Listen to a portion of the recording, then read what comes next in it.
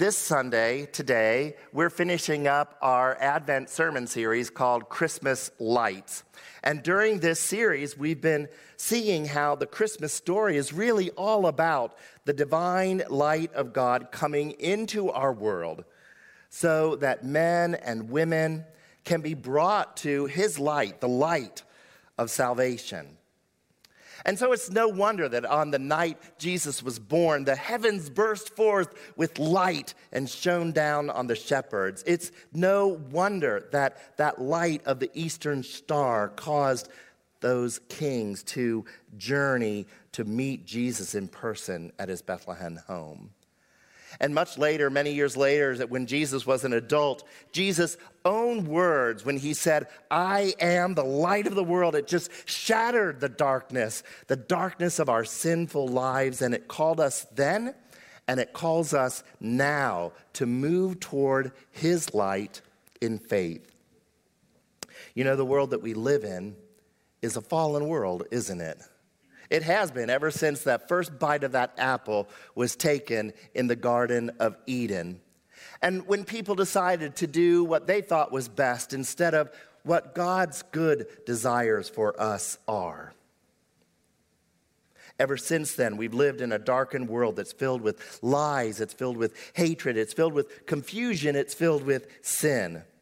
But you know what? The good news is that God had a plan all along, since the beginning, to completely eradicate the darkness of this fallen world and to fill it up with the light of his love. And the light of God's love, in all of its fullness, came in the form of a little baby boy named Jesus, who was born on Christmas. You see, Jesus came to eradicate the darkness. And he called his followers, that's us, to cast off the darkness and to put on his light so that others can see it. Here's the way the Apostle Paul talks about it in Romans 13, verses 12 and 14. He writes, "The night is nearly over. The day is almost here. So let us put aside the deeds of darkness and put on the armor of light. Let us behave decently, as in the daytime, not in carousing and drunkenness, not in sexual immorality and debauchery, not in dissension and jealousy. Rather, clothe yourself with the Lord Jesus Christ, and do not think about how to gratify the desires of the flesh." You see, Paul is telling us that the night, or this present evil world, is quickly coming to an end, and that the day, or that day when Jesus comes to earth again, and every single thing in heaven and in earth is put right again, is near at hand. And so he encourages us to live like it by avoiding those things that, and anything really, that would have a hint of darkness in it at all. And instead, he asks us to put on Jesus, just like we put on our clothes in the morning when we wake up and go out for the day. We are to put on the light of Jesus Christ and emulate and imitate the actions, the words, and the deeds of our Lord. And so while others might be chasing around after physical pleasures and selfish gain, we are commanded to live in a very different way. One of the most famous sermons that was ever preached, maybe the most famous sermon that was ever preached, was Jesus' Sermon on the Mount. You can find it beginning in the Gospel of Matthew, beginning in chapter 5. It goes all the way through Matthew 7. And in this sermon, Jesus is teaching the crowds that have gathered to hear him, and he's teaching as one with great authority. In fact, he astounded the people that had come to listen to him that day. And so in this passage that we're about to hear this morning about light, Jesus is talking to his followers, the whole multitude of people that have gathered to hear him that day. Now hear Jesus' own words from Matthew 5, verses 14 to 16. He says, "You are the light of the world. A town built on a hill cannot be hidden. Neither do people light a lamp and put it under a bowl. Instead, they put it on a stand, and it gives light to everyone in the house. In this same way, let your light shine before others, that they may see your good works and glorify your Father in heaven. Now, it's not very easy to tell from the English translation of this sermon that we find in our Bibles. But when Jesus is saying, you are the light of the world, he's using the second person plural. He's talking to the whole group collectively. Now, if we lived a little bit further south than we do here in Cincinnati, we might say Jesus is saying, all y'all are the light of the world. You see, Jesus is the light of the world, and we collectively, as his followers, reflect his light. And so we are the light of the world, not a light among other lights, not some light as if there is some extra light, but we are the light of the world. And you might notice that Jesus doesn't tell us to try and be the light, or to work harder at being the light. He just says, you are the light of the world. If you are following me, then you are the light of the world, because we reflect his light. And you know what? When all of our individual lights come together in the church with a capital C, then Jesus' light shines so brightly, it's amazing. His light shines so that the community sees it, so the whole world sees it and takes notice.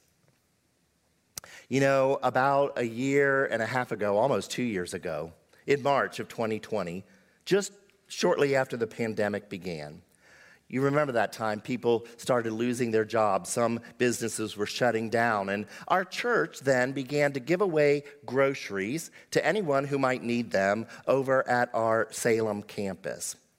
We had people who were serving there, and they were really points of light is what they were. And they were offering groceries to any person that drove by on Salem Avenue and needed one. And people could just turn in, they'd get some groceries. And even more than groceries, these beacons of light that were serving there offered to pray for people. Whatever need they might have, they offered to pray for people. And just like a city on a hill, the light began to spread. The word began to get out. And soon other people who had enough food in their pantries began to bring food and say, here, give this to someone that needs it. I have enough. And other people stopped by and they just gave money. They said, I have enough. Use this to buy some food to give away to someone who doesn't have enough. One person said, we heard about the good work that this church is doing in the community. We heard about it. News spread. Isn't that cool? Isn't that cool? I want to tell you about another cool way that our folks over at the Salem campus have been the light of Jesus. Now, before the Salem campus reopened, Pastor Sue Lee had a vision, and she decided that she wanted to pray for every single neighbor by speaking blessings over every family in Mount Washington and some that live in surrounding parts of Anderson Township as well. And she said, this is one of the ways to express our love for the people in our community. And so we started the Pray and Go ministry. And we set the goal to pray for every home in the Mount Washington area. And so what they did on Sundays after the church service was over, the Pray and Go teams prayed and they walked through their neighborhood, saying a simple prayer like, God, bless the family that lives here. May they know the love of Jesus Christ. Give them peace. And then we'd leave a door hanger and let them know that we were there. She says we never knocked on their doors, but when we saw people out and about working in their yards or when we met them in the street, we always asked if they needed prayer or if we could pray for them in some way. And about 90% of the time, people said yes, and they loved it. It was a great experience, got good feedback. Let me tell you a couple of specific stories. One Sunday, Sue Lee says, we saw a woman walking down the street. And so we introduced ourselves and we asked if we could pray for her. And she paused for just a second. She said, "Oh my goodness." She said, "I just heard some bad news. My son is in jail. And I don't know what to do, so I just had to come out and start walking around the neighborhood in the cold streets." And the woman said, as she looked at them, this team, she said, "Is this God or not?" And tears started coming down her face, and she realized that she wasn't alone in this world. She knew that God knew her pain, and that God had put this prayer team right in front of her just for a moment such as this. Another time, Suli says, we met a lonely woman who was out working in her garden, and she wanted to show us around her garden, and the team went, and they let her show them all the beautiful flowers that she had, all the things that she was cultivating. And this woman, in the midst of the pandemic, said it had been weeks since she had talked to anybody face to face. She says, we met a young woman who lost her father the day before we met her in prayer, and she asked us to pray for her family. An older couple appreciated us praying for God's peace during such a crazy time. And so by the grace of God, the Salem Pray and Go team has walked and blessed, now get this, 6,286 homes as of this past week. Isn't that amazing? Glory to God. That is amazing. Praise God. I mean, you could see it on the map, right? All the streets that are marked in red have been walked on. All the homes on that map have been prayed over and covered with God's love and the light of Jesus Christ. Someone asked Pastor Suli, "Do you have lots of people coming to Salem because of this?" And she said, "Not yet, but we've planted a little seed." And it was like the lights of Christ shining and walking around the neighborhood by speaking the word of blessings over the families. I have no doubt that it is like soil that is being tilled and cultivated to grow an amazing crop that will produce a wonderful harvest for God, to whom we can give glory. She says one man is a musician. He walked with us. One lady just had knee surgery, and so she drove her car while her prayer partner prayed over the houses as they drove by in neighborhoods where there was no sidewalk anyway. She says that any believer can be a part of the Pray and Go ministry. Every believer, an extrovert, an introvert, a man or a woman, it doesn't matter, because all of you all are the light of Christ. You know, being the light, though, is countercultural. You know, in our culture, we put a lot of emphasis on things like leisure and luxury and money and self-improvement, material things.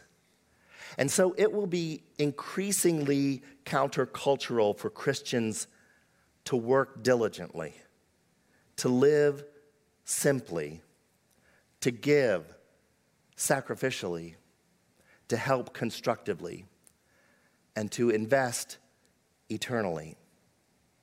I mean, talk about countercultural in a world where everything revolves around yourself. Protect yourself, promote yourself, comfort yourself, take care of yourself. Jesus says, crucify yourself. Put aside all self-preservation in order to live for God's glorification, no matter what that means for you in the culture around you. You see, Jesus didn't come to form an insurgent army of cultural protesters, but he did turn both culture and cultural norms on their heads in his day, and he continues to do it in our day. And so to the crowds of people gathered in the first century to hear him, the wisdom of the rabbi from Nazareth was different from everyone else. He taught with authority, but he also perplexed his listeners as he spoke words about the first being last, and the prostitutes and the tax collectors going into the kingdom ahead of the religious experts. And to crowds in our century, Jesus continues to herald a radical message. Loving your neighbor is a command that runs counter to most of our cultural norms. Loving your enemy, so much more. The entire Sermon on the Mount was and still is the most counter-cultural sermon ever given. And so what does it look like? What does this counter-cultural living out of our Christian faith look like? I want to share with you a few examples that Jesus calls us to do to be the light.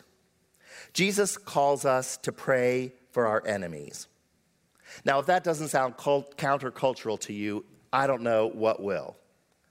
In the Sermon on the Mount, Matthew 5, 43 to 44, Jesus says, "You've heard it said, love your neighbor and hate your enemy. But I tell you, love your enemy and pray for those who persecute you." You know, I think too often we kind of water down what it means, the word an enemy means.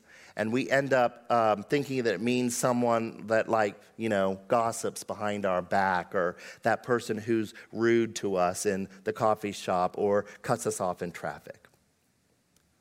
But in Jesus' day, the Jews had real enemies. In fact, they always had. From the Egyptians that had kept them enslaved for 400 years, to the people that already lived in the Promised Land when the Jews entered the Promised Land, to the Assyrians and then the Babylonians, and now the Roman occupiers in the land of Jesus' birth.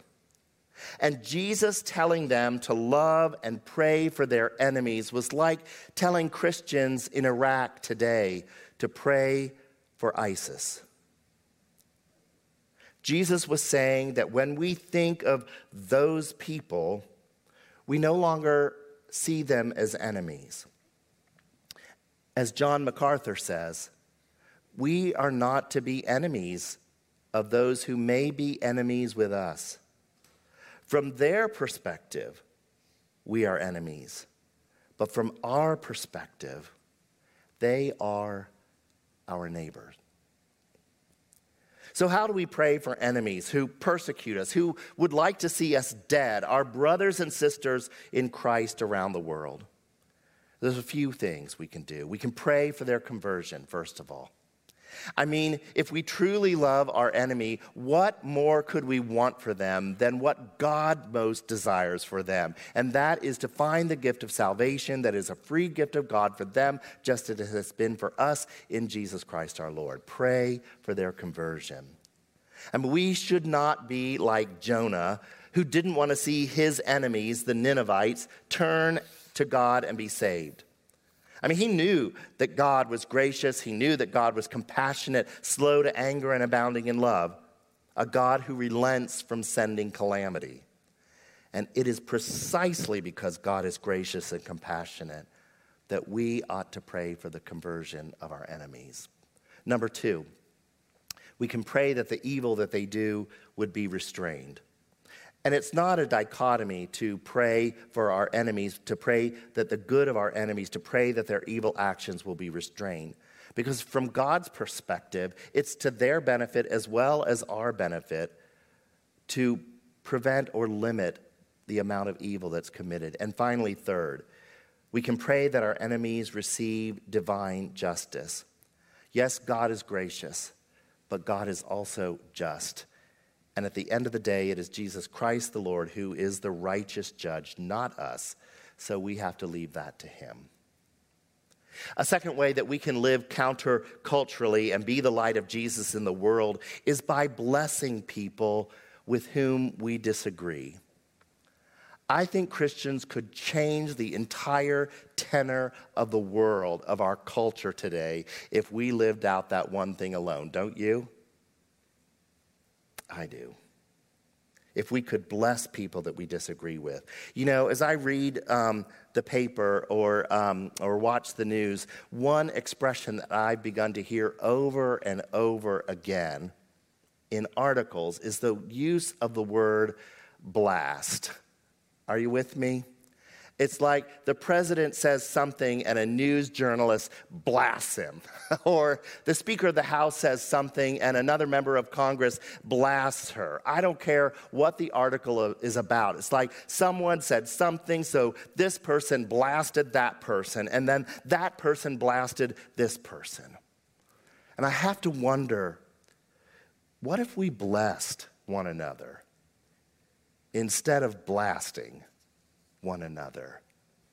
What a difference that would make. What if I blessed the person in the news with whom I disagree? What if I blessed a politician or a news personality? What if I speak blessings over the person who cuts me off in traffic? Speaking blessings over them, praying for them, because we rarely see anything from a completely 100% accurate point of view. And so before we point fingers at them, why don't we bless them? We can overcome the spirit of this world by speaking the word of light in Christ and actually being able to smile in the midst of our trouble. Another way that Jesus calls us to be a light in this dark world is by working for peace. Now, very near the beginning of the Sermon on the Mount, in the section called the Beatitudes, Jesus says, "Blessed are the peacemakers, for they will be called children of God." And so, of course, we can pray for peace. Peace in our soul, peace in the church, peace among peoples, peace among the nations. But we can also live in ways. We can also do acts of kindness that put peace into action. I read a story very recently that actually, it startled me, it surprised me at the radical act of kindness that was lived out in this story. I want to tell you about this. It was right after the collapse of the Berlin Wall in 1989. And there was no person in East Germany at that time that was more despised than the former communist dictator, Erich Honecker.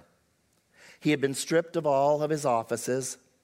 Even the Communist Party rejected him. He had been kicked out of his villa that he had lived in, and the new government refused to offer him and his wife new housing. And so the Honeckers found themselves to be homeless, and they found themselves destitute.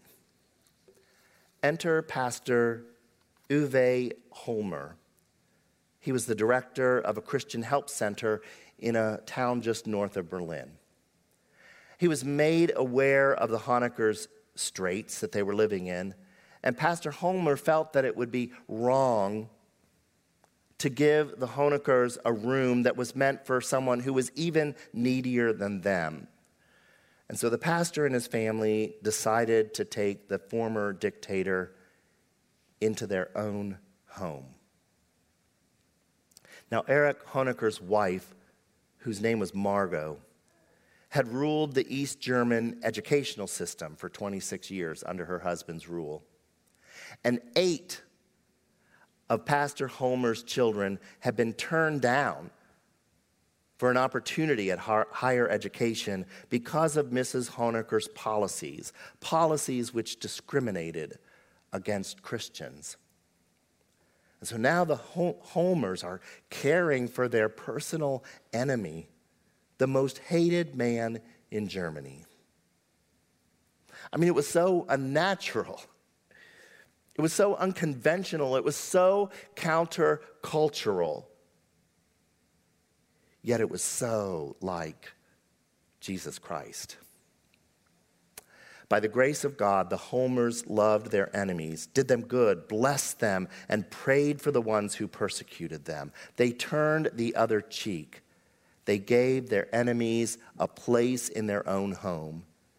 They did for the Honeckers what they would have wished the Honeckers would have done for them years before. And you know what? The end of the story wasn't that the Honeckers gave their lives to Jesus Christ. They never did. They hated the Holmers the whole time. If that isn't like Christ, I don't know what is. Finally, Jesus wants us to be in the world, but not of the world. And what that means is, you know what, we cannot be the light of the world if we're not in the world, right? Now, we don't have to accept the world's values as our own. In fact, we shouldn't. But we do have to be in the world if we're ever going to hope to have an influence and be able to transform this world's values into the values of our God. You see, we are not to hide the light which we have in Christ Jesus. He said, let your light shine before others. And he explained that no one lights a lamp and then puts it under a bushel where it's hidden. No, a lamp is meant to be placed on a lampstand where it can give light to everyone in the whole house.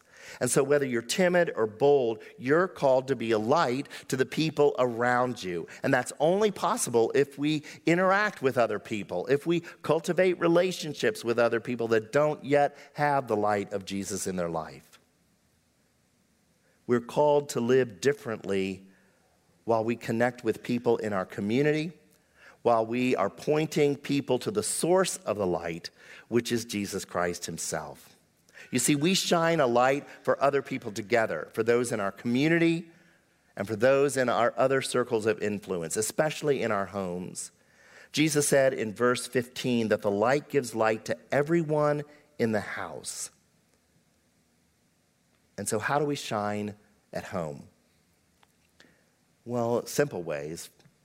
One of those ways is by the words that we speak. As simple as that, the words we speak. And we can practice that every single day, even when no one else is watching us.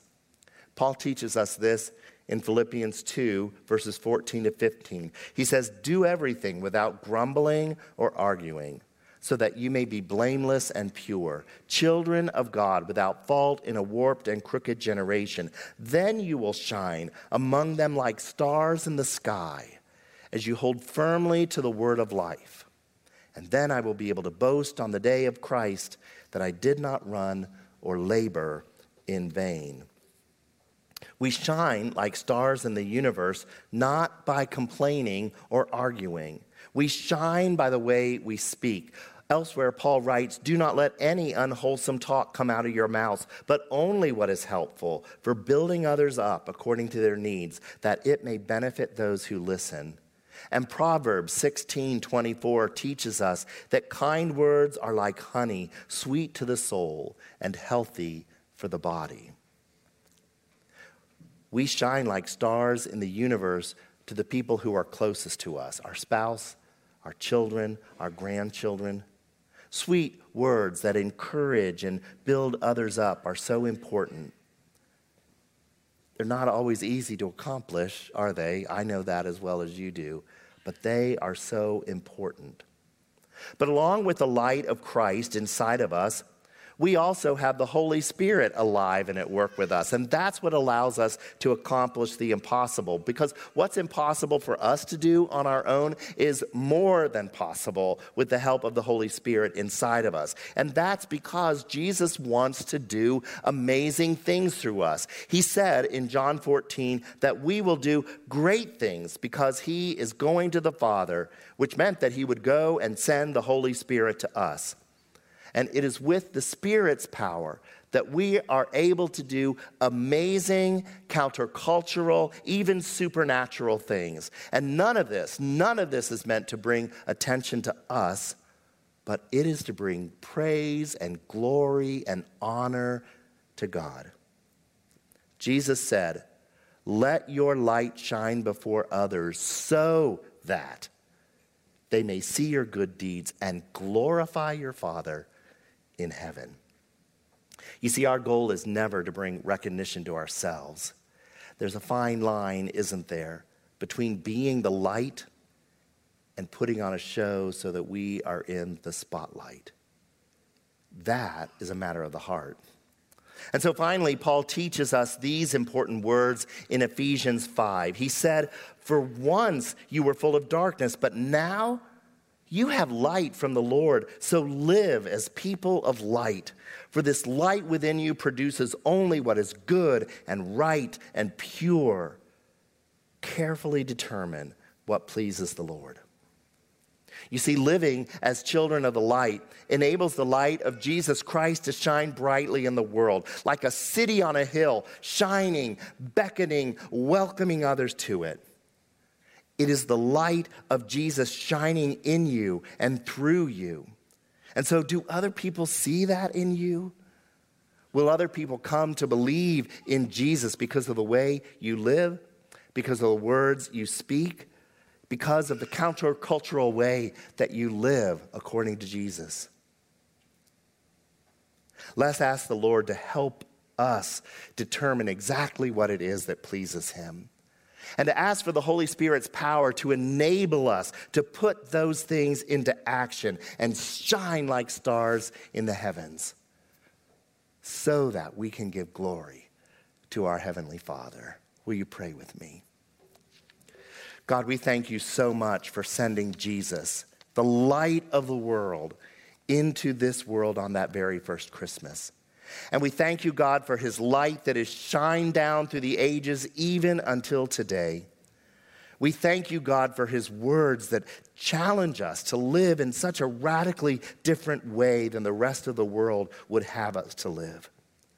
But Lord, as followers of your Son Jesus, who is the light of the world, we want nothing more than to reflect his light to a darkened world around us, to be like a city on a hill, to beckon people into a life-giving relationship with our Lord and Savior Jesus Christ. So God, send your Holy Spirit anew into us this day and send us forth from this place that we may be the light of the world. We praise you, we honor you, we give you glory and honor and praise now and forever through Jesus Christ our Lord. Amen.